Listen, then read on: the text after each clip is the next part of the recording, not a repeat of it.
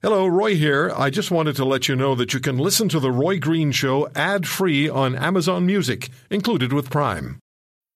Making everyone happy on vacation isn't easy, but you know what is? Going to Aruba. All you have to do is walk out your door to find pristine pools, relaxing white sand beaches, and an island teeming with outdoor activities that'll put a smile on any face. You won't just feel great, you'll all feel great, filled with a calmer, more peaceful vibe that radiates Aruba's warmth. And the best part is, it never fades. That's the Aruba effect. Plan your family trip at Aruba.com. This is the Roy Green Show podcast. I'm Andrew Lawton, in today for Roy Green, and what a spectacular honor it is. I had the chance to fill in for Roy. He's such a hard worker. He never actually takes time off. I had the chance to fill in for him, I think it was last year, most recently, and it was just such an absolutely wonderful opportunity. I was grateful that I get the chance to do it again. I'll be with you next weekend as well. But we'll get the ball rolling on this little 3-day stint this afternoon with some substitute host level excellence here. It's good to have you aboard the show. We're going to talk about a lot of things today. We're going to talk about the ongoing refugee immigration crisis in Quebec with Michelle Rempel, the conservative immigration critic. That's coming up in an hour. Also going to talk about the latest in the NAFTA renegotiations underway this week and for the foreseeable future, as a matter of fact, in Washington. And also going to be talking, this is kind of a fun story here, good for a weekend. The woman who was at a gym in Victoria, BC, and told to cover up because her gluteal fold was visible. the gluteal. Now, if you don't know what the gluteal fold is, I would very much recommend you don't Google it. Certainly not if you're on a work computer or around your kids. But we'll talk about the gluteal fold gate later on in the show here. So lots of stuff coming up. But I have to start off the show. I had a little thing that I was going to talk about here, and then this just gets thrown out the window. Because about 5 minutes ago, it just was confirmed that comedian Jerry Lewis has died at the age of 91. I just saw this a couple of moments ago here. Jerry Lewis, the comedian that was like the great granddaddy of comedy, died at 91. Now, this was initially reported by a journalist with the Las Vegas Review-Journal, and then confirmed in a statement from the family that said legendary entertainer Jerry Lewis passed away peacefully today of natural causes at 91 at his home with family by his side. Now, this has just come out, so I know there's going to be a flow of tributes from every comedian under the sun, and I'm really looking forward to that because Jerry Lewis was one of the greats. And there was actually a documentary that was done about him, about everything that he did, about his entire career, his stand-up comedy, his work with Dean Martin, all of that, his movies, his TV shows. And it was in 2011. It was called Method to the Madness. And this had the people that those under a certain age would herald as the comedy greats. To be honest, it would be the one that the last generation held up as being the comedy greats. Billy Crystal was in it, Eddie Murphy was in it, Chevy Chase was in it, Jerry Seinfeld was in it. So you got to look at these guys in their heyday in the 80s and 90s. And now there's a new crop of comedians. It's changed entirely. You've got now the Russell Peters, the Amy Schumer, the Aziz Ansari, all that sort of stuff. But in this documentary, Jerry Seinfeld had a really apropos comment about Jerry Lewis. He said, if you don't get Jerry Lewis, you don't understand comedy. And this is something that I find really interesting. The guy wasn't a nice guy in his later years. You may remember there was that famous interview he did with the Hollywood Reporter where I think he had like 7 minutes, the reporter did. And it was a very long 7 minutes. He asked him questions, and every answer was yep, nope, yep, no. Jerry Lewis did not want to be there. And at the end of it, he said, get out of my house. And even to this day, I think that was like a good year or 2 years ago, everyone's been wondering, was Jerry Lewis actually being a jerk or was Jerry Lewis doing a bit? And everyone but the reporter was actually supposed to be enjoying the bit. And I still don't know the answer to that. I still don't know if Jerry Lewis was just being a crotchety old jerk or if he was doing a really in-depth, committed to the bit performance comedy role. Either way, the man's career has been almost unrivaled in comedy. To have had the staying power in comedy that he did, to have had all of these different things in your life that you've been able to accomplish, from his collaborations with Dean Martin, his solo movie career. A lot of people don't realize he had a whole bunch of movies that he did. Some of them were flops. Some of them actually did very well. And if nothing else, even people that don't like his comedy, that found him a bit crass, would surely know him from his 45-year run as a host of telethons. He had raised, and I didn't realize it was this high, $2.6 billion for muscular dystrophy research, a cause that was near and dear to his heart. And he did that $2.6 billion by 45 years of telethons. Now, I'm not good with the quick math, so I don't know if you divide $2.6 billion over 45 years, how many dollars you get every year. And I also have no idea what we're actually talking about as far as whether inflation has been adjusted. But suffice it to say, the man did put his money where his mouth was, and more importantly, used his mouth to make a heck of a lot more money. And he did that over the entirety of his life. So Jerry Lewis, if you're just tuning in, died today at the age of 91. And I'm actually really looking forward. I'm not one of these people when a 91-year-old dies that says, oh, it's so sad. The guy's 91. The guy's 91. He had as long a life as is humanly possible and as rich a life as is humanly possible for most men. And you know what? I don't think would have any complaints from interviews I've seen with him. But I always look forward to, whenever a comedian does pass, I don't look forward to that, but when one does pass, I always look forward to how other comics honor them. Because the one thing that's important for people to realize here is that in comedy, when you die, it's generally accepted that you are going to go out the same way that you lived your life. They are not going to be nice to you. They are not going to be kind to you. They are going to roast you until you could be served at a wine and cheese party. You're going to be so toast. And that is the way they want to be remembered. That's the way they want to be honored. And I remember, if you've ever watched the Comedy Central roasts that are on now, or even going back decades, the Dean Martin roast, you'll see that's exactly what they do. The nicest thing that can be said to you by a fellow comic is something that most other people would never say to anyone they ever loved. But that's how you know you were enshrined in there. And that's why Don Rickles, when he passed away, the tributes were just eviscerating him, because that was how he would have wanted to be acknowledged. So obviously we wish Jerry Lewis's family the very best. Thoughts and prayers are with them. But more importantly, we thank him for the laughs over the last 91 years. I wasn't around for most of the 91 years, but we do thank him very much for those laughs, and his family for letting us all have a little piece of that man. We have to take a break here. When we come back on the other side, I want to talk about a couple of cities of relevance here. One is Charlottesville. The other is Boston. Both cities that have played host to massive demonstrations, one last week, one yesterday. The context of free speech has come up immensely in this, but so has the value and role that hate play in this world. So we'll talk to, up next, Elizabeth Moore, a former neo-Nazi. She was actually a member of the Heritage Front, the most brutal group of neo-Nazis in Canada as far as their ideological persuasion is concerned. We'll talk about her perspective on really the renunciation and denunciation of hate, now that she's on the other side and on the outside of that movement.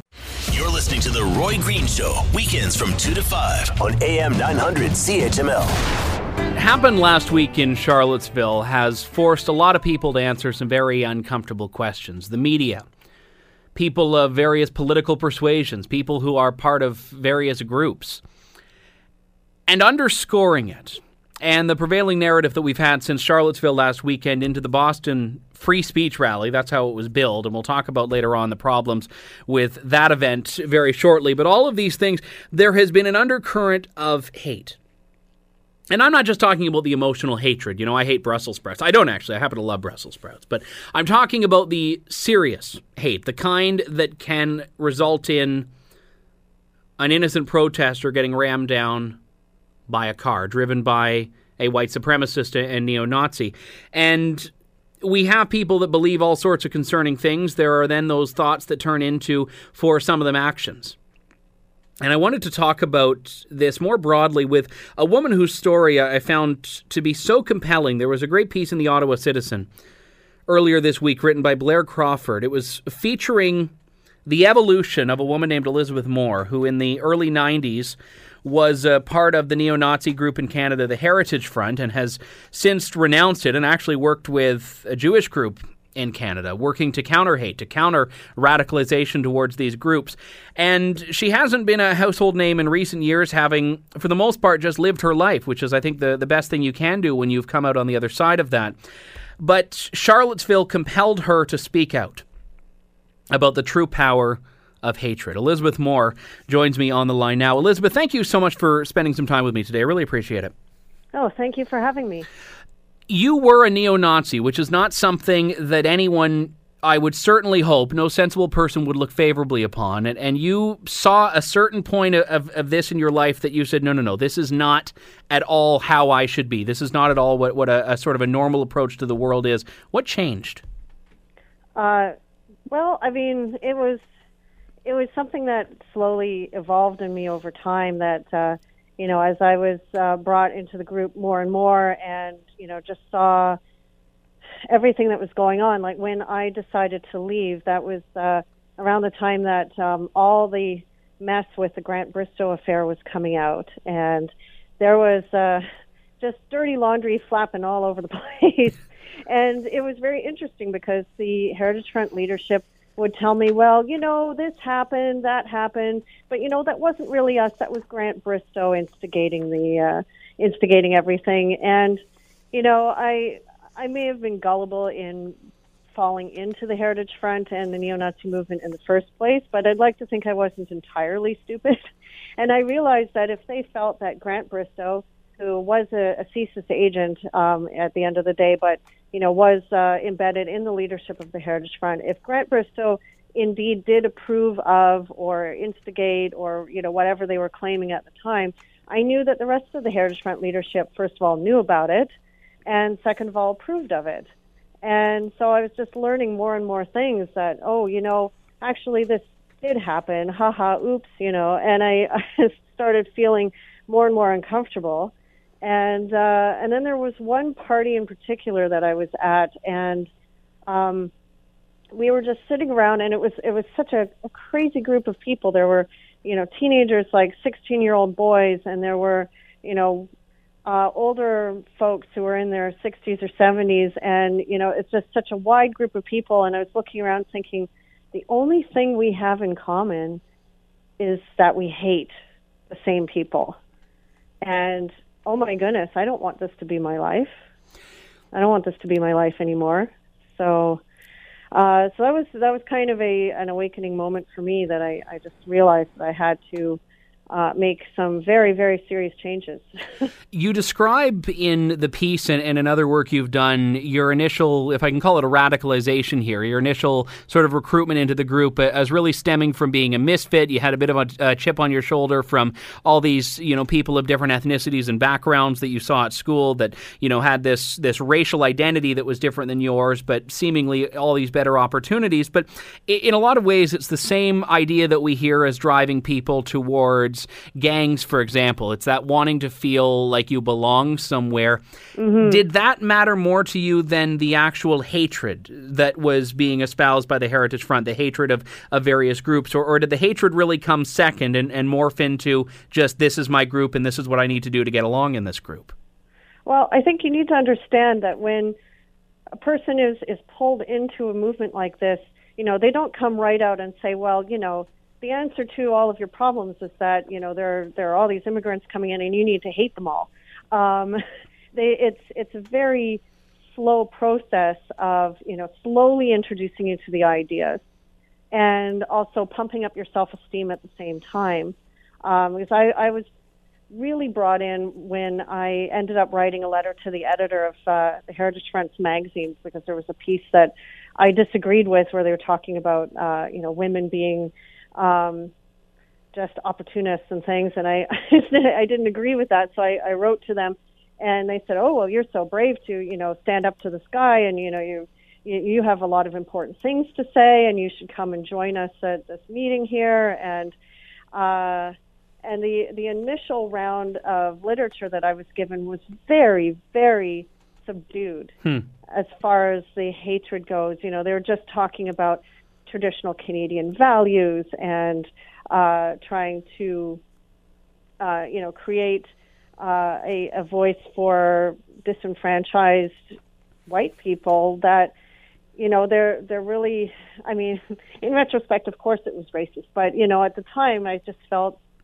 well, this makes sense because this is my experience of being like the only white kid in my class and being picked on sometimes, and also just not having anybody to give me any answers, any nuanced answers beyond, well, multiculturalism is great. Look at our school. It's like, well, it's great for you maybe, but I'm not having a good time. So, yeah, what can I say? It was a slow process, and I think people need to understand that you don't wake up one day and say, well, screw it, the answer to my problem is to hate Jews. That's not the way this works. It's much more insidious than that. But the idea that we have driving the events in Charlottesville, which is, I mean, most notably, this goes beyond, a sensible conservative approach to the world. These are people that were shrouding themselves in many cases in swastikas, people that do have very violent views, not just radical or concerning, but downright violent views, calling for genocide, things like that. It's not something for them, in part because of the internet, that requires that slow integration now. I mean, now you can have at the drop of a hat thousands of people or hundreds of people assemble who already have gone that distance. So, I mean, when people are able to get so far along in that process without even interacting with another person, how do you stop it? Yeah. I mean, that's what was so frightening to me about Charlottesville is just, not just that it happened, but the number of people that were there and marching and saying such, horrible chants and, advocating for violence. Like it's a scary age. And I have to say I'm eternally grateful that I was a young person before the internet came along. But these days, I think the way to stop it is just with counter-education, which is why I decided to come back, because it seems to me that people need to hear my story again. And so here I am. Well, and I'm glad you are, because obviously in sort of the confines of radio, we can't go through what for you has been the last 20 years of your life and even the years of your life that you were in the Heritage Front. But, I mean, the overarching perspective you've gained since is one that hate is a lot more powerful than people seem to realize, because I think there's this sort of sense that, hate is something that we see on the internet comment section. We see in a Facebook thread, and, people are just going to wear themselves out. And maybe some do. There are hateful people that are not violent people. But when we have this mass organized hate, that's where it seems to be something that should trip many people's radars, and not in a good way. Yeah, I agree. And I think people do end up getting a bit fatigued, seeing the comment sections, whether they're on something like Metafilter or Reddit, where people just will speak extremely freely, get downvoted probably, but, they'll still say what's on their mind. And, I think a lot of people just say, it's just a crackpot on the internet. It's just, it's just somebody who's spewing something to stir up people's emotions, and they don't really mean it. But then you just don't know with an internet stranger, what do they really mean? And there's, obviously, after Charlottesville, a lot of people who do mean it. And that's very concerning. And I think that message, as cliched as it sounds, that, love needs to triumph over hate, is a very important one. Joining me is Elizabeth Moore, former member of the Heritage Front, a neo-Nazi group. It is great to have you on the other side, and also great to have you speaking out, although I know it's not the world being where you wanted it to be. But thank you very much, Elizabeth. Thank you. You're listening to The Roy Green Show, weekends from 2 to 5 on AM 900 CHML. I'm Andrew Lawton, in for Roy today and also next weekend as well. We just spoke with former neo-Nazi Elizabeth Moore a couple of moments ago about the really prevailing powers of hate in the most broad sense, but she has broken her essentially silence on her own past and her own advocacy as a result. She's broken that silence because of Charlottesville. And I think that is significant, because she's been a part of these groups that are causing so many problems now. But the problem is that our collective hatred of neo-Nazis and white supremacists, which I think is something that I certainly hope everyone shares, and I know not everyone does, but every sensible person does, our collective hatred of that group and those people, I think that's the acceptable form of hatred, when you're hating people who are so consumed by and defined by hate, is something that a lot of people now essentially say means you have to give a pass to all of those who are fighting against them. You have to give a pass to the hateful violent rhetoric from some activists within Black Lives Matter because they're opposing Nazis. You have to give Antifa a pass because they're opposing Nazis. And I said all throughout the week here, with Charlottesville, I think we have, in some cases, bad people fighting bad people. I'm not going to take a side at all. And I wanted to share with you a little bit about this fantastic column that was in the Sun newspapers this week by Laurie Goldstein. He says, "Why I Won't Support the Left's Jew Haters." Now, that's a very bold statement, but he talks about the fact that there's this expectation that he has to link up with the left, many subsets of which have their own streaks of anti-Semitism, and he says he just won't do that. Laurie Goldstein, Toronto Sun columnist, joins me on the line now. Laurie, it's good to talk to you again. Thanks so much for joining me this weekend. Happy to be here, Andrew. Where is this anti-Semitism, which is more directly linked, I think, in most people's view, to neo-Nazi, coming from on the left, in your view? Yeah, you see, I don't agree with that. I think that post-World War II, after the Holocaust, I think that people pretty much excoriated the right, and the right has never been able to successfully mount an argument again because it was based on if you're going to go to a riot or a demonstration and talk about free speech in the way they do, and then you have the Nazi regalia, and that serious people aren't going to listen to you. But the left has developed a much more sophisticated way of trashing Jewish people. And so the example I used here was, the next time you're in the middle of a black bloc riot, because there are plenty of them, just go to a G20 or any international gathering of any, significant gathering of politicians, and start, take an Israeli flag and start talking about how great Israel is and watch what happens. What the left has done, and I think what really changed the narrative, because I've lived through this, is that when Israel won the '67 war against the Arab neighbors, that was the miracle war, all those kind of things. Mm-hmm. Israel was admired for the way it had been able to, stave off its own defeat. But then when I was in university in the mid-'70s, I already noticed that the narrative was changing. And the reason the narrative was changing was because the left was anti-American because of the Vietnam War, because of a whole other things. But then what happened was America, the left, had Israel become the proxy for America. So if you want to use the language of the Ayatollahs, the United States was the great Satan, Israel was the little Satan. And then it developed even more into this pose, and I want to be careful when I say it, the pose of that Israel is the worst human rights violator in the world. And that's what we see in the BDS campaign, which is, compares Israel to apartheid South Africa. Now, the left will say, and they always do, and professors and other very confused people provide the intellectual cover for them, that to be against Israel isn't to be anti-Jewish. And of course that's true. All kinds of people criticize Israel. I've criticized Israel, actions in the occupied territories. The Israeli newspaper Haaretz criticized them. There's lots of Jews in Israel and in the diaspora who criticize Israel. But what fair-minded people don't do is they don't focus only on Israel and ignore every other human rights violation ever committed on earth. And when you look at these groups and how they approach the question of Israel, you'll see they're not talking about outrages in China or the Islamic Republic of Iran or the Islamic Republic of Pakistan. They only talk about Israel. And when you do that, when you ignore context, when you cite, no matter how nobly you talk about the wrongdoings of one nation, when you exclude every other nation, when you don't talk about them, when you never raise them, well, then to me, at some point, what you're doing becomes obvious.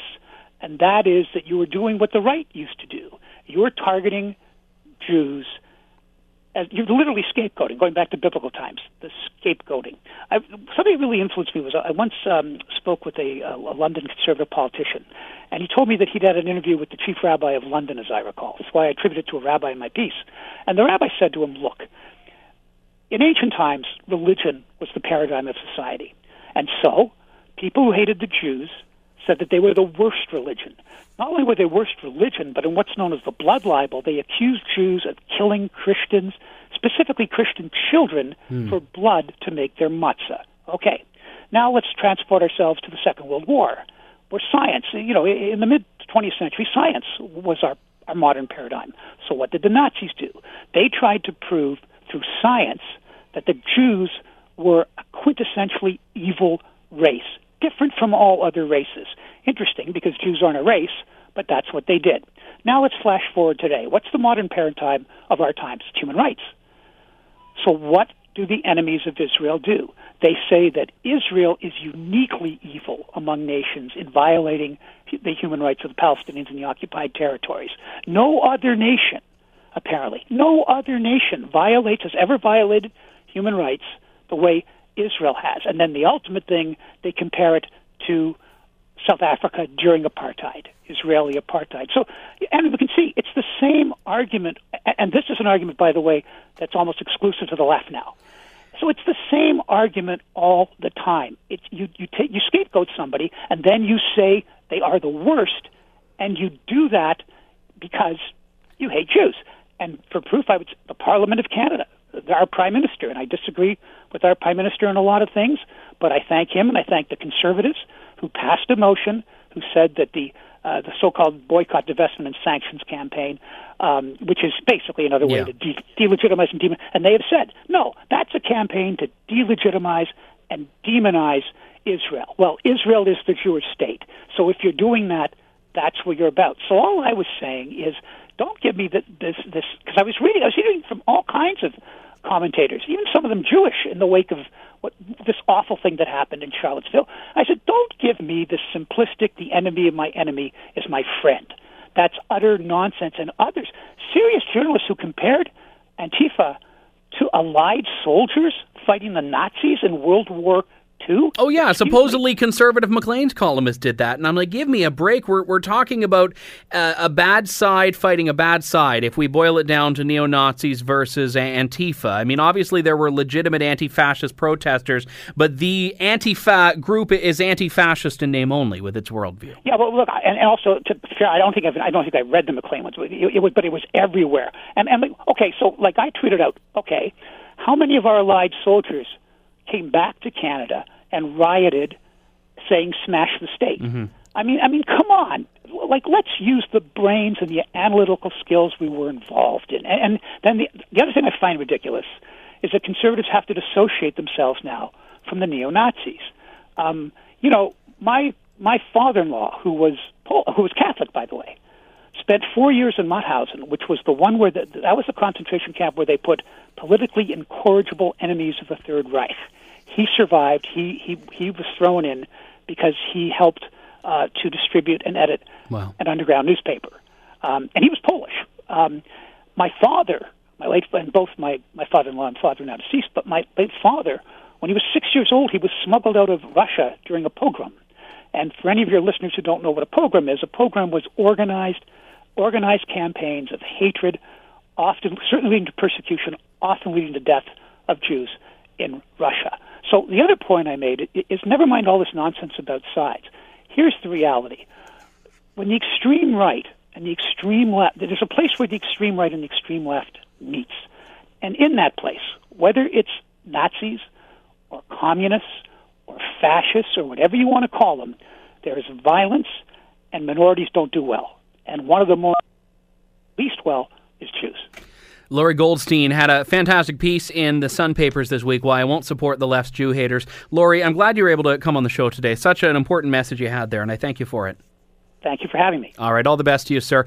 You're listening to The Roy Green Show, weekends from 2 to 5 on AM 900 CHML. Did you ever think we'd be living in an age where laws are but mere suggestions? Borders are about as ironclad as if I'm actually trying to color within the lines. I mean, maybe in theory I stick within them, but you know what? It doesn't really work out that well. Justin Trudeau, the Prime Minister of Canada, called the border crossings that we're seeing, thousands upon thousands of them, illegally, by the way, into Quebec, into Manitoba, other parts of the country as well. He called them irregular border crossings. We're going to play a clip of that very shortly, but irregular border crossings. So we're not even calling them illegal border crossings since Canada Day. So in 1 month and 19 days, 7,000 migrants have walked into Quebec alone. We've had thousands upon thousands of people that have been crossing the border from the U.S. to seek asylum since January 1st, since New Year's Day. And many of these people, where they're supposed to be assessed within 72 hours, are actually being given a date a month or 2 months down the road to come back and go through all the screening because there's such a bottleneck. We've had to call in the military. They've had to turn Olympic housing, or they've had to turn Olympic venues into housing. All of this taking place, and Justin Trudeau has been conspicuously silent on much of it. I want to welcome into the show Michelle Rempel, the conservative immigration critic to The Roy Green Show, with guest host Andrew Lawton across Canada on this great Sunday of ours. Michelle, it's good to talk to you. Thanks so much for joining me this afternoon. Thanks for having me.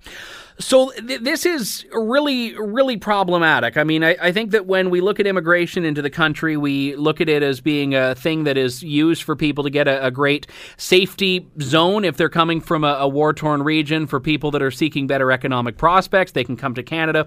There's a process here, and I've not seen anything in the last few weeks with all of these stories that suggest that process is actually being followed now. That's right.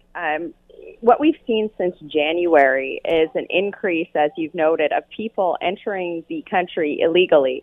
And I think a lot of that was precipitated by the fact that after the Americans put in place their executive order around immigration, the Prime Minister tweeted out #Welcome to Canada.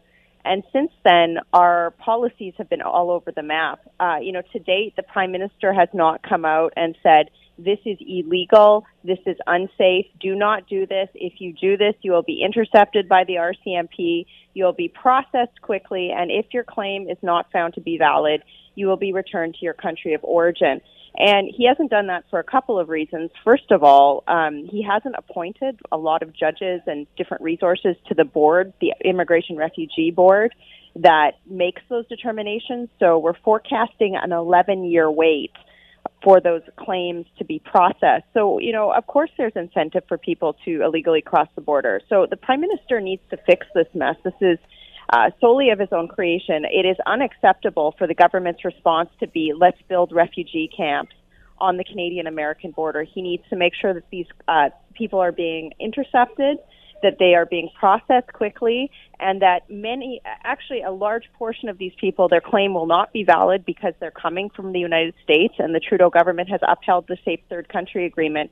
They just can't dance around this anymore because it's going to become increasingly more prominent in terms of the amount of people that are crossing the border. You said in a tweet yesterday that there's an Immigration Refugee Board forecast of an 11-year backlog as it is. That's right. So reports about 2 months ago came out that showed that between the lack of resources that the Immigration and Refugee Board has sort of been squished under the Trudeau government, and then this massive spike of people crossing the border illegally, we're seeing a huge backlog. So to your point at the start of the show, we want to make sure that Canada's asylum claim system is working so that the world's most vulnerable, those with legitimate claims, are being processed quickly and they're being, brought into Canada to have a successful experience. This is not the case. This is not compassionate. This system used to work well under our government, and in the last 2 years, we've just seen this completely fall to shambles. The 11-year wait time is particularly bad because Prime Minister isn't talking about the fact that this particular decision is going to have an impact on social assistance payments, the social assistance programs in the provinces. Many times when people are crossing the border and making asylum claims, they're in a position where they need to draw on social assistance programs, welfare, subsidized housing. There's no budget to deal with that. And can you imagine if we, hit that forecast 11-year wait time, the cost to the provinces and the taxpayer on that? And my worry is, as somebody who wants to see the asylum claim system work well, because we are a compassionate country, what does that do to the rest of the country? We're going to have this super polarized debate.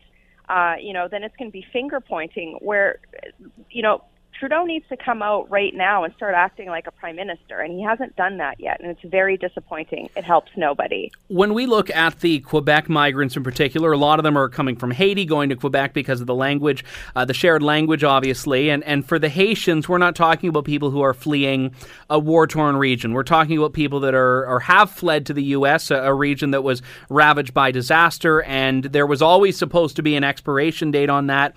It's been bumped back a bit, but now that is going to be January 1st, 2018. So thousands and thousands of Haitians in the U.S. will be facing potential deportation back to the United States.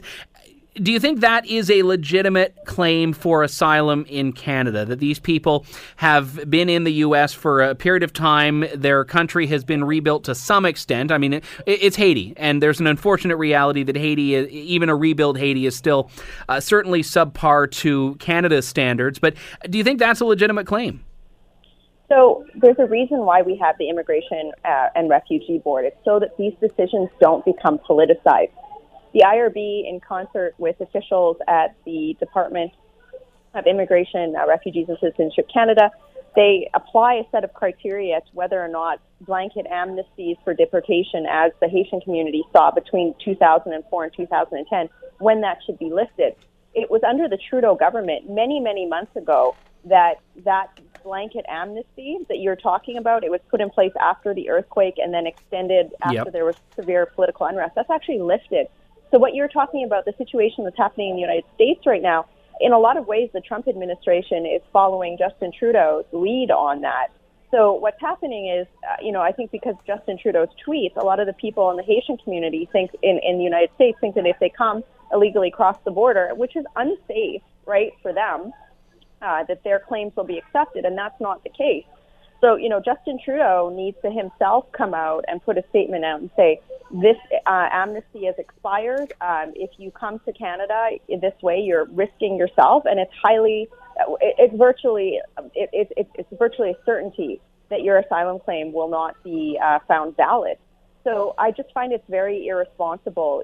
He's sort of giving a wink and a nod to all of these people for some unknown reason, but he's giving them false hope. And in giving them false hope, he's also backlogging a system that once worked. He's costing the Canadian taxpayer hundreds of billions of dollars, and it's insanity. I'm sorry to be so passionate about this, but we have been talking about this for months. Mm-hmm. And the response to the government has made to this, after saying we're monitoring the situation, nothing to see here, folks, they built a refugee camp. They're building a shanty town on the U.S.-Canada border, and that's crazy. That's ludicrous. And the Prime Minister needs to be held to account. I don't care how you voted. This is something that every Canadian of all political stripe should be saying, this isn't compassionate. This is garbage. This is poor management, and it's putting people's lives at risk. But even if all of these people were crossing at legal border crossings, they were going through the process that's supposed to happen rather than just having this, polite discouragement from the government. We'd prefer if you come at a border crossing, but if not, well, all's well that ends well. If you were the immigration minister right now, would you want to see a system in place where these people actually get status in Canada, or do you think the claim is such that if they are facing deportation back to Haiti, that is the proper course of action? Because ultimately, no matter how these people seek asylum status, we're going to get to that point where we have to decide, should they stay or should they go? If you were the minister, I know it's a challenging question, but what would you think is the proper course of action? If I was the Minister of Immigration right now, I would walk into Trudeau's office and I would not leave until he had, and I would watch him do this, go on national TV and tweet and say the following: Canada has an open and welcoming asylum claim system. However, you are not welcome to enter the country through illegal means. If you do that, you will be intercepted and arrested by the RCMP. I've resourced up the IRB so that your claim would be processed in days, not 11 years. And many of your claims will not be found valid. After it's not found valid, you will be returned to your country of origin. It is highly unlikely that your claim will be found valid if you're entering from the United States, because we are upholding the Safe Third Country Agreement. Do not do this. Justin Trudeau needs to be a leader on this. He's sending out Marc Garneau. He's sending out the Canadian military to build tent cities. And this is a message of his own doing. Where is Justin Trudeau on this?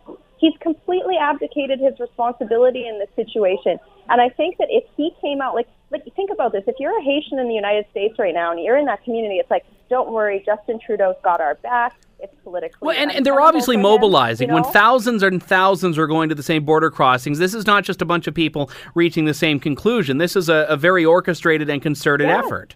Absolutely, and that's where the Prime Minister needs to take the bull by the horns on this. You know what they've issued so far in response to 8 months of pressure from the entire Canadian public? What they've issued is a small flow chart by the department, which is in like 2-point illegible font in mealy-mouthed words. Justin Trudeau needs to come out and say, do not enter the country illegally. I am going to enforce the rules that were already in place. We're an open and welcoming country, but you have to come in through the rules, and you have to come in a way that the system is respected. And then Justin Trudeau himself has to respect these rules. It is completely preposterous to argue that people are fleeing persecution from the United States of America. It is one of the most stable democracies in the world, and is completely preposterous for the response to this situation to be building a tent city. That is crazy. That is the most ludicrous thing. That would never have crossed the mind of any Conservative cabinet minister. I can't even imagine the response my former boss would have given to me if I was immigration minister and decided to open a refugee camp on the U.S.-Canada border, because it's putting people's lives at risk. What happens in the winter? That's only a couple of months away. This is just bananas. And, if Justin Trudeau or his staff are listening today, I'm pointing the finger at them. They're sitting in the PMO. They're thinking that this is some sort of game. It's not. They need to fix this. This is serious. People's lives are at risk, and I hope Canadians hold them to account on this. Conservative immigration critic Michelle Rempel joining me on the line. She didn't even bring me a flowchart, although I saw your revised version on your Twitter feed. Michelle, great talking to you again. Thanks so much for your time today. Thanks. All right, all the best to you. You're listening to The Roy Green Show, weekends from 2 to 5 on AM 900 CHML. And one major story in terms of its impact between the relationship that Canada and the United States share, that in a lot of ways did not get nearly the coverage I think it should have this week with all that was happening in the world elsewise, was the NAFTA renegotiations, which kicked off. We had Chrystia Freeland, the trade minister down in the U.S., talking about these things, the U.S. taking a very critical stance of NAFTA. Now, is it a negotiating position, or is it genuinely the position that the U.S. government has? We don't know. Donald Trump, the American president, has in the past spoken about wanting to just tear up NAFTA. So having them back at the table is at least a step forward in the positive direction here. But what are the key stakes, from supply management to oil sands to declining manufacturing jobs in Canada and the U.S.? I want to talk about some of this with John Johnson, who is a senior fellow at the C.D. Howe Institute and also advised Canada's Office of the Trilateral Trade Negotiations during NAFTA negotiation. John, it's good to talk to you. Thanks so much for joining me today. Pleasure to be here. So when the U.S. has come in the past and at times said, you know what, we're going to rip up NAFTA, this must make it very challenging to go up against them when there's this fear that they could just be walking away at any given moment. Or would that be to the U.S.'s detriment to walk away from NAFTA? Well, firstly, I think it would be very much to their detriment. Also, there'd be massive pushback both from Congress and from the business community. In fact, the president does not have the power to rip up NAFTA. Trade is clearly in the purview of Congress, and Congress would have to sign on for ripping off NAFTA, and I just don't think they'll do that. One of the things that the U.S. negotiator did say is, quote, "We feel that NAFTA has fundamentally failed many, many Americans and needs major improvement. We cannot ignore the huge trade deficits, the lost manufacturing jobs, the businesses that have closed or moved because of incentives, intended or not, in the current agreement," unquote. So let's talk about that. I mean, is that a distortion of NAFTA's impact to Americans? I think it is a distortion. I think that a great deal of the job loss in the United States and also in Canada is automation as opposed to NAFTA. The trouble with trade agreements is that job losses are very specific. In other words, some company decides to move a plant from somewhere in the United States to Mexico. 300 people lose their jobs. It's pretty obvious. NAFTA's at fault. But when you look at the job churn, other jobs created, parts producers starting to produce more parts for Mexico, and so on and so on, it's quite difficult to sort all that out. But one thing that's for certain is that automation has resulted in the loss of a great many jobs in North America. The American manufacturing sector produces more stuff now than they ever had, with considerably fewer workers. If trade were at fault, they wouldn't be producing as much. So I guess that brings around the question of what is the U.S. really standing to gain from Canada specifically here in these negotiations? I know one that we've talked about in the past, a number of voices in Canada, has been supply management, which would allow a little bit more competition from U.S. dairy industry representatives. But this is, again, one part of a really wide-ranging agreement. What can we give them that would make it appealing to the U.S.? Well, there's a number of things that they want. Supply management is obviously fairly high on their list. The problem with supply management is that supply management is a form of subsidy. You can subsidize the dairy industry by restricting supply and raising prices. That gives higher margins to the farmers. Another way of doing it is writing checks. We restrict supply. The Americans write checks. The problem is that if we eliminated supply management without dealing with U.S. subsidies, I think our dairy industry would get wiped out. And I don't know how anxious the Americans are to deal with that issue. Because they would have to deal with their own house and get it in order for that to be at all fair. Okay. Oh, yes. No, that's probably the way to approach it. I don't know. We've opened up supply management. We've agreed to do it under the CETA. We'd also agreed to do it under the TPP, but that's, of course, no longer going to go forward. So outside of the agri-food and agriculture sector and the dairy industry in particular, what are the big ones when the idea of manufacturing job losses, which have hit the Canadian marketplace as well as the U.S. marketplace? And you're right when you point out automation there, but is there anything that would be amenable to both sides in NAFTA and in the purview of NAFTA? Well, there's a couple of U.S. demands, things that are on the table. They're quite worrisome.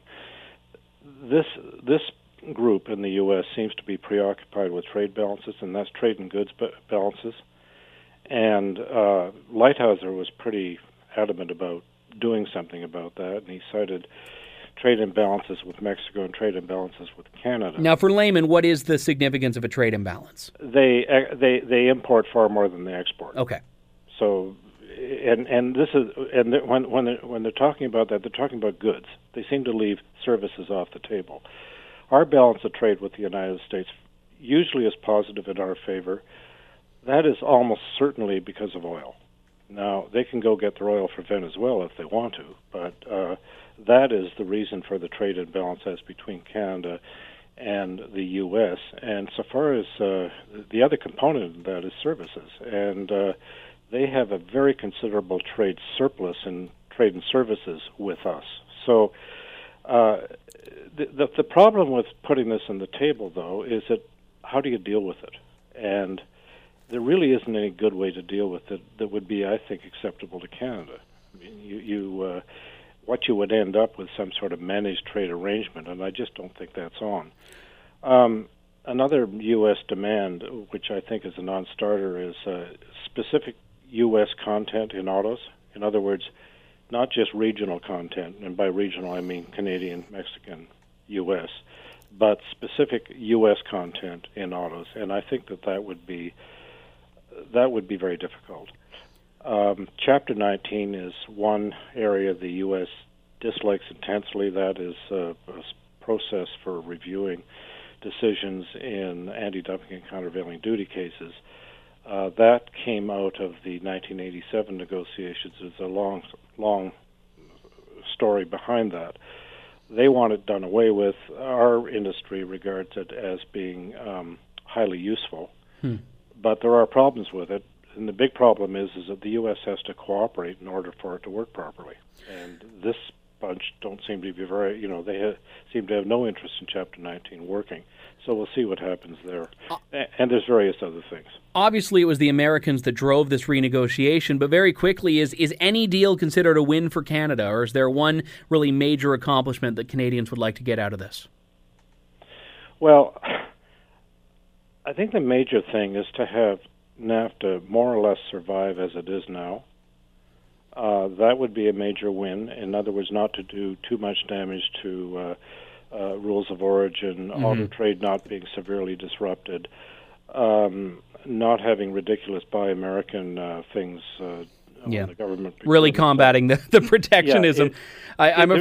I'm afraid I have to take a break here. John Johnson, Senior Fellow at C.D. Howe Institute, and someone who also advised the Office of the Trilateral Trade Negotiations during NAFTA. John, I really appreciate your time and insight on this. Thank you. My pleasure. All right, all the best to you. You're listening to The Roy Green Show, weekends from 2 to 5 on AM 900 CHML. I'm Andrew Lawton, guest hosting for Roy today. Wanted to look outside of Canada, though, for this particular segment here. There was a story that CBS News ran earlier this week that had a headline that was a very concerning story behind it.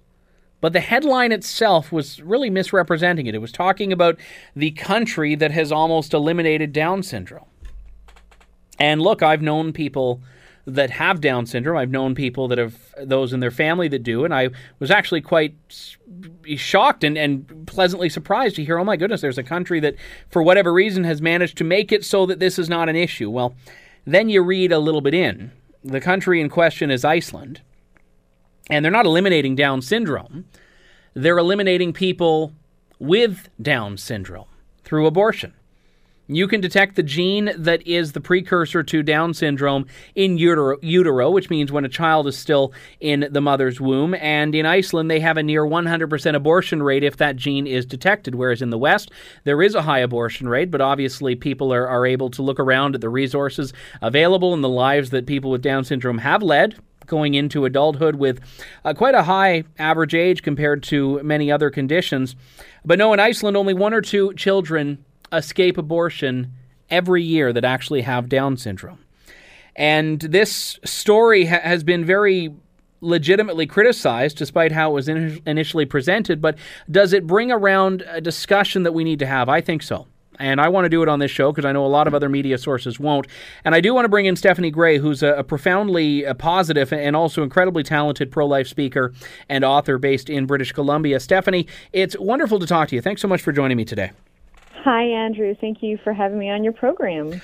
The idea of Down syndrome being met with abortion is not a new concept. We know it happens in Canada and the U.S., other countries and jurisdictions where abortion is legal.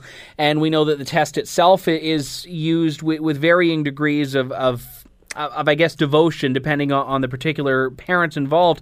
In Iceland, it's all but essentially required. It's so common, this test, and then the result of it is obviously that we have parents that are aborting, and now this is really a self-fulfilling prophecy in a way, because now that everyone else is doing it, parents are led to this position that, well, I guess this is what we must do here. How did you feel when you heard about this? Because I was truly sickened, and I deal in the news a lot. I see really uncomfortable things and unpleasant things. Can't remember the last one that hit me as hard as this one did.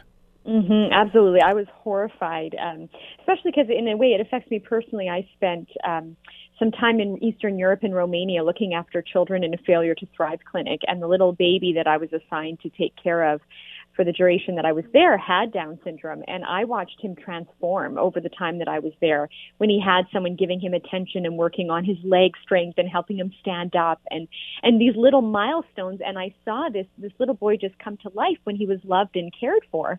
And to think that you have, not only in Iceland, but of course in our own backyard, and the vast majority of countries around the world, where many of these children that I cared for will never get to be cuddled and loved because they will be dismembered and decapitated through abortion.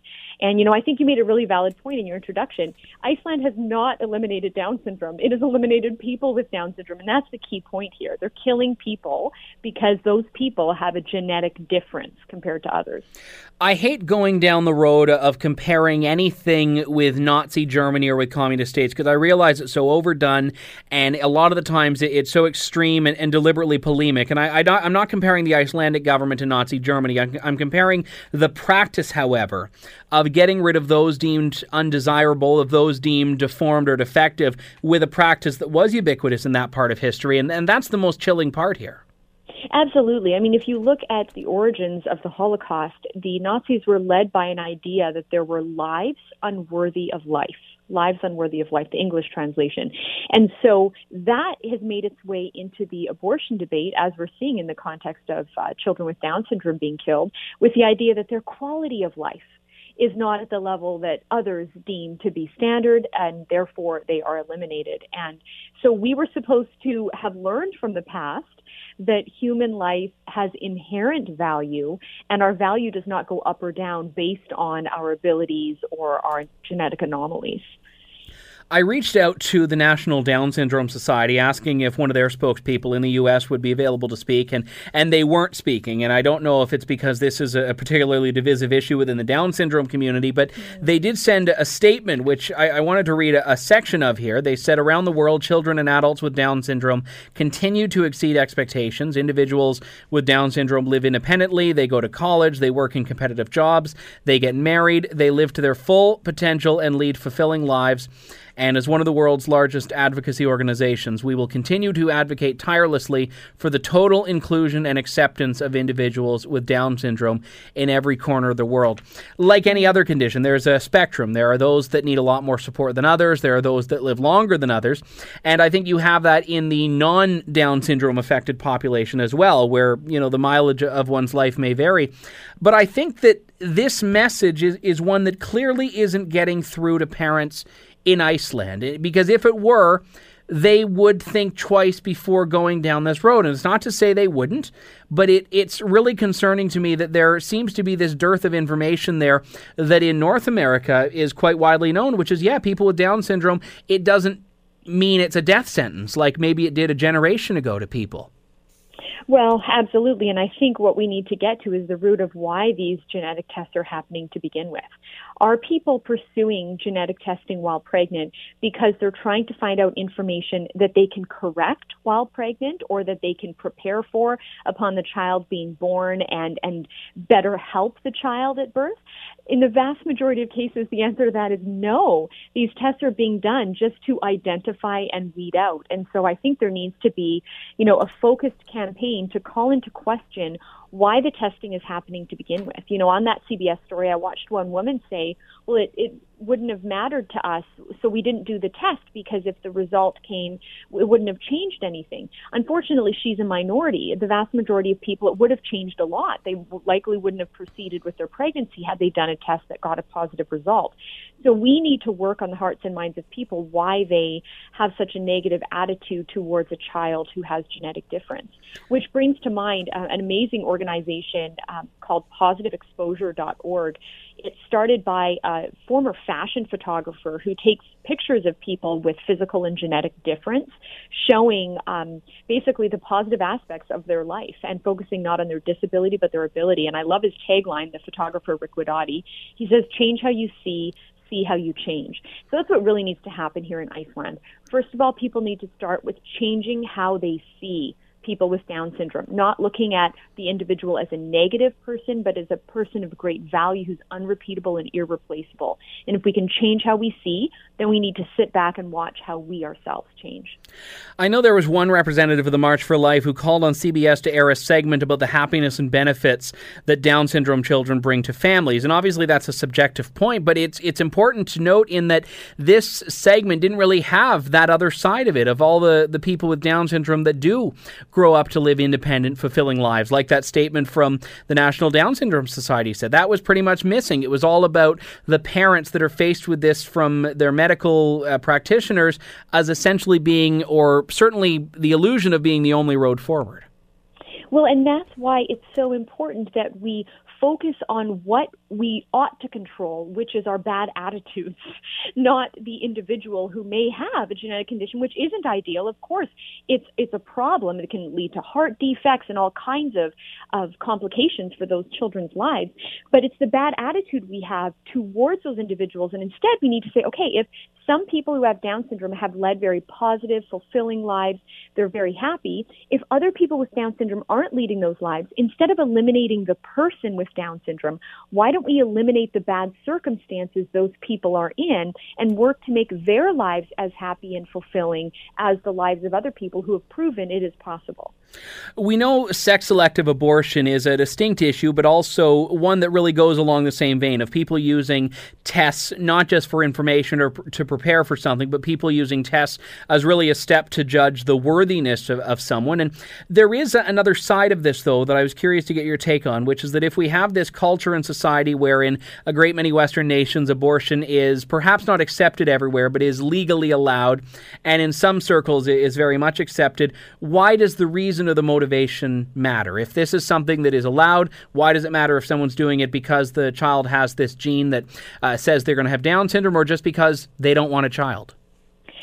That's a great point. And I think the more that point is raised, the more the average person who's been accepting of abortion is going to have to realize the implications of their viewpoint.